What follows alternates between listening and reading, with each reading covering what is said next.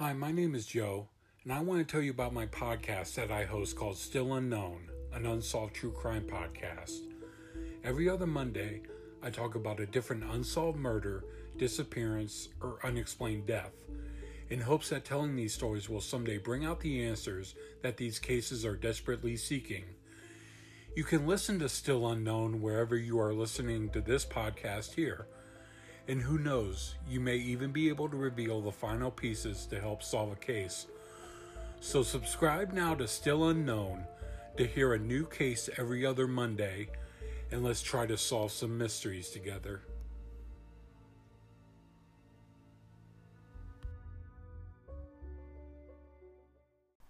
Hey guys, this is Tori from Cruel and Unusual, the podcast. My co-host Katie and I drop brand new episodes every single Thursday about all things true crime, horror, and conspiracies.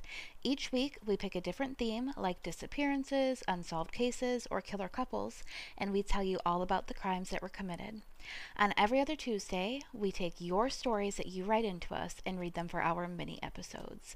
Come hang out with us and let us know that the Forensic Miles podcast sent you.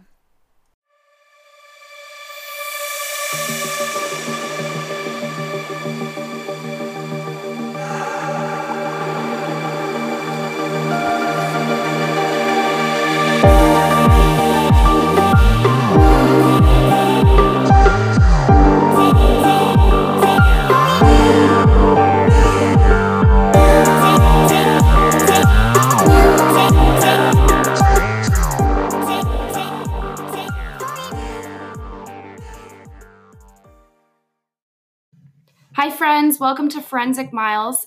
I'm Miles. What's up, guys? It's Sean. And today we are going to be covering the Forensic Files episode, Skirting the Evidence, which is the story of the murder of Sharon Sanderson. So... Sounds like a good one. Yeah, let's just get right into it. In Memphis, Tennessee, on the night of April 19th, 1996, Robert Sanderson was running late from work to meet his wife. Instead of waiting for him to arrive, Shannon Sanderson decided to head to a casino alone. Shannon was known to go to casinos a lot. In fact, her husband mentioned that she went more than he would like. At around 5 a.m., Shannon pulled into her ex-in-law's home to pick up her children before heading home for the night. The pickup did not go smoothly, however. Upon her arrival, a two-door maroon Chevrolet pulled up to the house.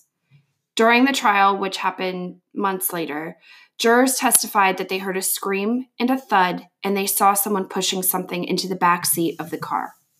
This was the last time anyone saw Shannon alive.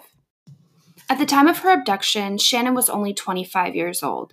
She had 3 children from her previous marriage, Amber, Michael Jr., and Chance Holland, and they all lived together with her current husband, Robert Sanderson, in Memphis, Tennessee. But we're getting a little ahead of ourselves. What happened to Shannon the night before she was abducted? On the night of April 18th, 1996, Shannon and her husband Robert were meant to go celebrate his birthday at Samstown Hotel and Gambling Hall in Tunica County, Mississippi. It was about an hour away from Memphis, but obviously things didn't turn out that way. An argument ensued, which I assume was the result of Robert running late from work, and instead of waiting for him and going together, Shannon decided to head to Tunica County on her own. Shannon dropped off her 3 children at their grandparents' house, so this was her ex-in-law's home, and headed to the casino around 6:30 p.m. Shannon had a blackjack winning streak that night, and around 3 a.m. she cashed in her chips for $5,000 cash. Not a bad night. Yeah. Well, it turned out to be a bad night. No, not a bad gambling spree. Yeah. To be cautious, Shannon was escorted to her car by an employee of the Samstown Hotel and Gambling Hall, and she started her drive back to Memphis. When she arrived at the home of her in-laws, it was around 5:45 a.m. A neighbor had seen Shannon drive down the road at approximately 4:30 a.m. He remembered seeing a dark car following her. He identified it later as a Chevrolet Beretta. He said that he saw the car parked in the driveway of the grandparents' home. According to her father-in-law, he heard a commotion outside, and when he looked out the window, he saw Shannon bent over next to her car screaming, "Don't, don't." He assumed she was on the phone with her husband, but by the time he got outside, she was gone. Neighbors also woke up due to the screams, and they saw a young person wearing a red baseball cap crouching near Shannon's car. This neighbor heard a thud, and when she looked out a different window in her home, she saw a man behind the wheel of a car, which was pulling up next to the one at the home. She saw him reach back behind him and push something into the back of the car and then speed away. A bus driver near Eudora, Mississippi, who had driven the same route for 10 years, said that he saw a maroon Beretta pulling out of the driveway of a house he said had been, in all of his years of driving, so 10 or more years, he had never seen anybody come in or out of that house. On that same morning in Clarksdale, Mississippi, at around 9:30 a.m., a man returns home, driving up his driveway in his wife's maroon Beretta. His wife thinks he's acting nervous, looking out the window, that kind of stuff. Her husband has an excuse, though.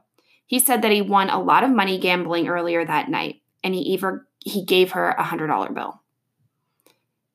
Sharon, his wife, doesn't believe her husband, Gerald Powers. She thinks he's been having an affair. She noticed that he was wearing a yellow shirt, blue jeans, a red baseball cap, a denim jacket, and white tennis shoes, the exact same outfit he had been wearing the night before. She noticed that he had cleaned and vacuumed her car. None of this felt right to her. So Sharon decided to confront her husband and accuse him of having an affair. But what he told her was much, much worse. Gerald came clean and shared every horrific detail with his wife. Gerald told her that he had kidnapped, robbed, and killed a woman.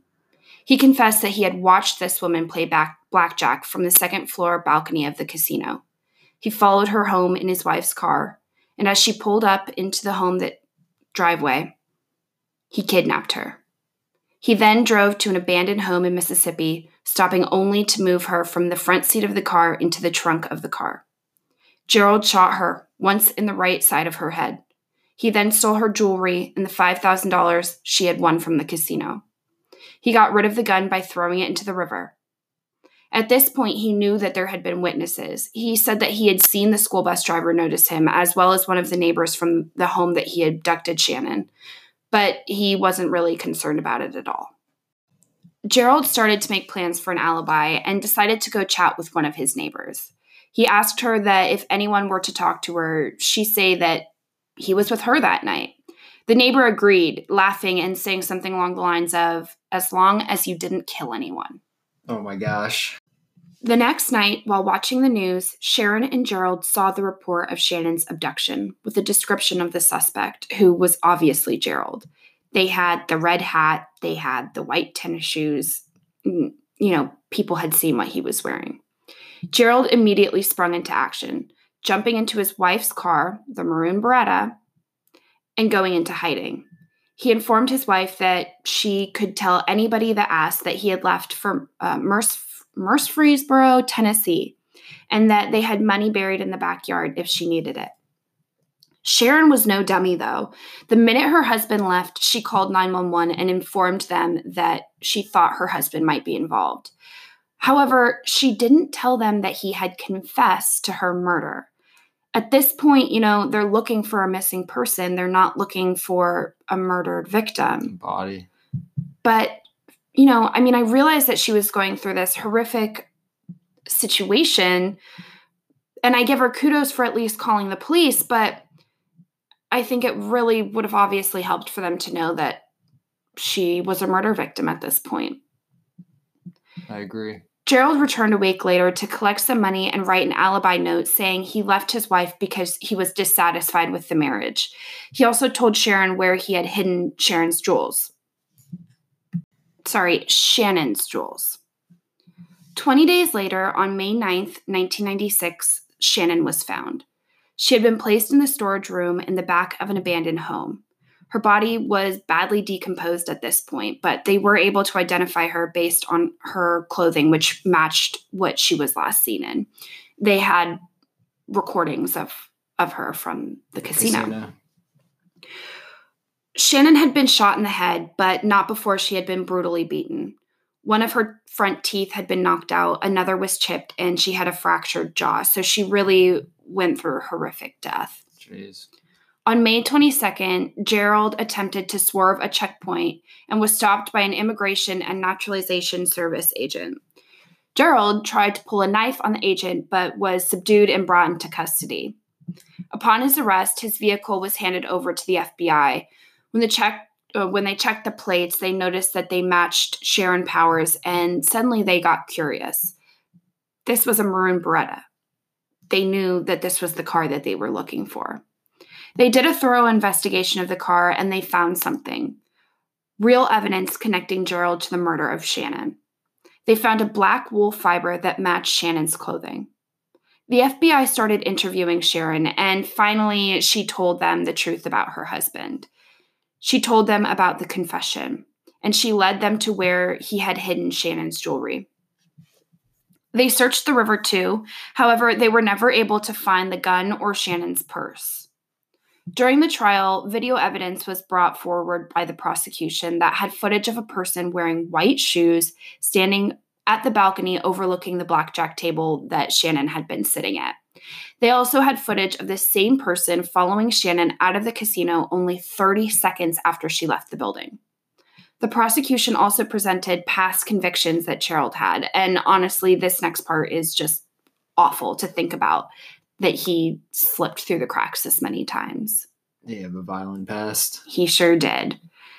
In 1979, in Tennessee, a woman came forward saying that Gerald had followed her home, and as she was getting out of her car, he jumped in and put a knife to her throat. After a struggle, he hit her in the head with a crescent wrench. He ended up pleading guilty to aggravated assault. This first known victim did survive the assault. In 1980, also in Tennessee, a woman came forward saying that she had given Gerald a ride when he pulled a knife on her and broke her nose with the handle. This woman was honestly a badass. She drove straight to the county jail where she honked her horn and Gerald was brought into custody. Yeah, nice. She was. He later pleaded guilty for aggravated assault. In 1984, Gerald entered a woman's home, beat her with an iron skillet, stole her jewelry, a credit card, and a gun. He hid the gun in the jewelry, which sounds very familiar, but was later apprehended and pleaded guilty to robbery and aggravated assault. So, obviously, this was his MO. He was known to attack women. Attack women, robbery. Steal their jewelry, steal their money. Assault. So, it's really upsetting to think that, if he had possibly stayed in prison, Shannon would be alive today. Yeah. She got lucky at the wrong time. Yeah. At the wrong night, I guess. Gerald wasn't about to sit by and, let this happen. His attorneys attempted to prove reasonable doubt. They claimed that 3 other people had motive to kill Shannon that night.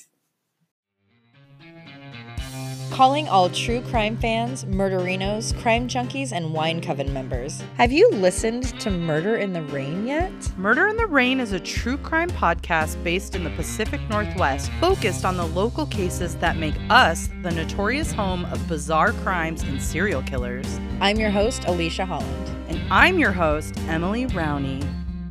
I'm Josh. I forgot.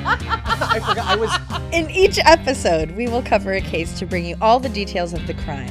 We often feature interviews with people close to the cases, including authors, victims, doctors, and detectives. Most content is dark and not suitable for young or sensitive listeners, but we do try to lighten the mood by providing a blooper reel at the end of every single episode. Trust me, you'll love it. Check us out today, and if you like us, don't forget to subscribe, follow us on social media, and leave us a review. Our website, murderintherain.com, has additional content, podcast feeds, discount codes to some of our sponsors, and an interactive map with locations for each episode.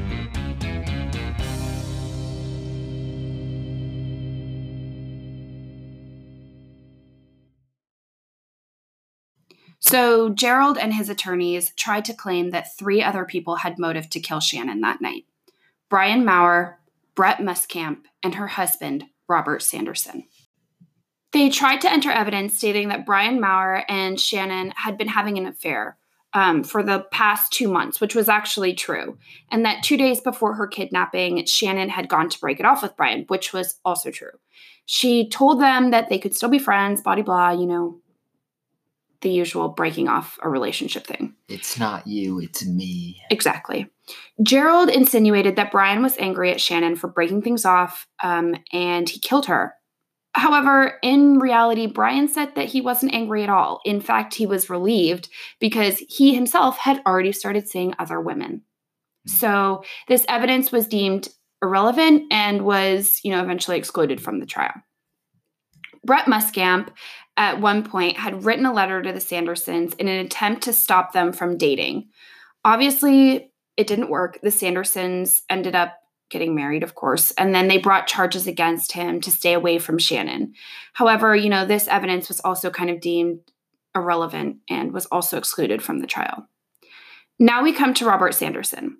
Gerald claimed that because of an agreement that the Sandersons had made upon their marriage, that Robert had motive to kill Sharon. Basically, this document said that if they were to divorce, Robert would have to pay for an apartment for Shannon for up to 6 months.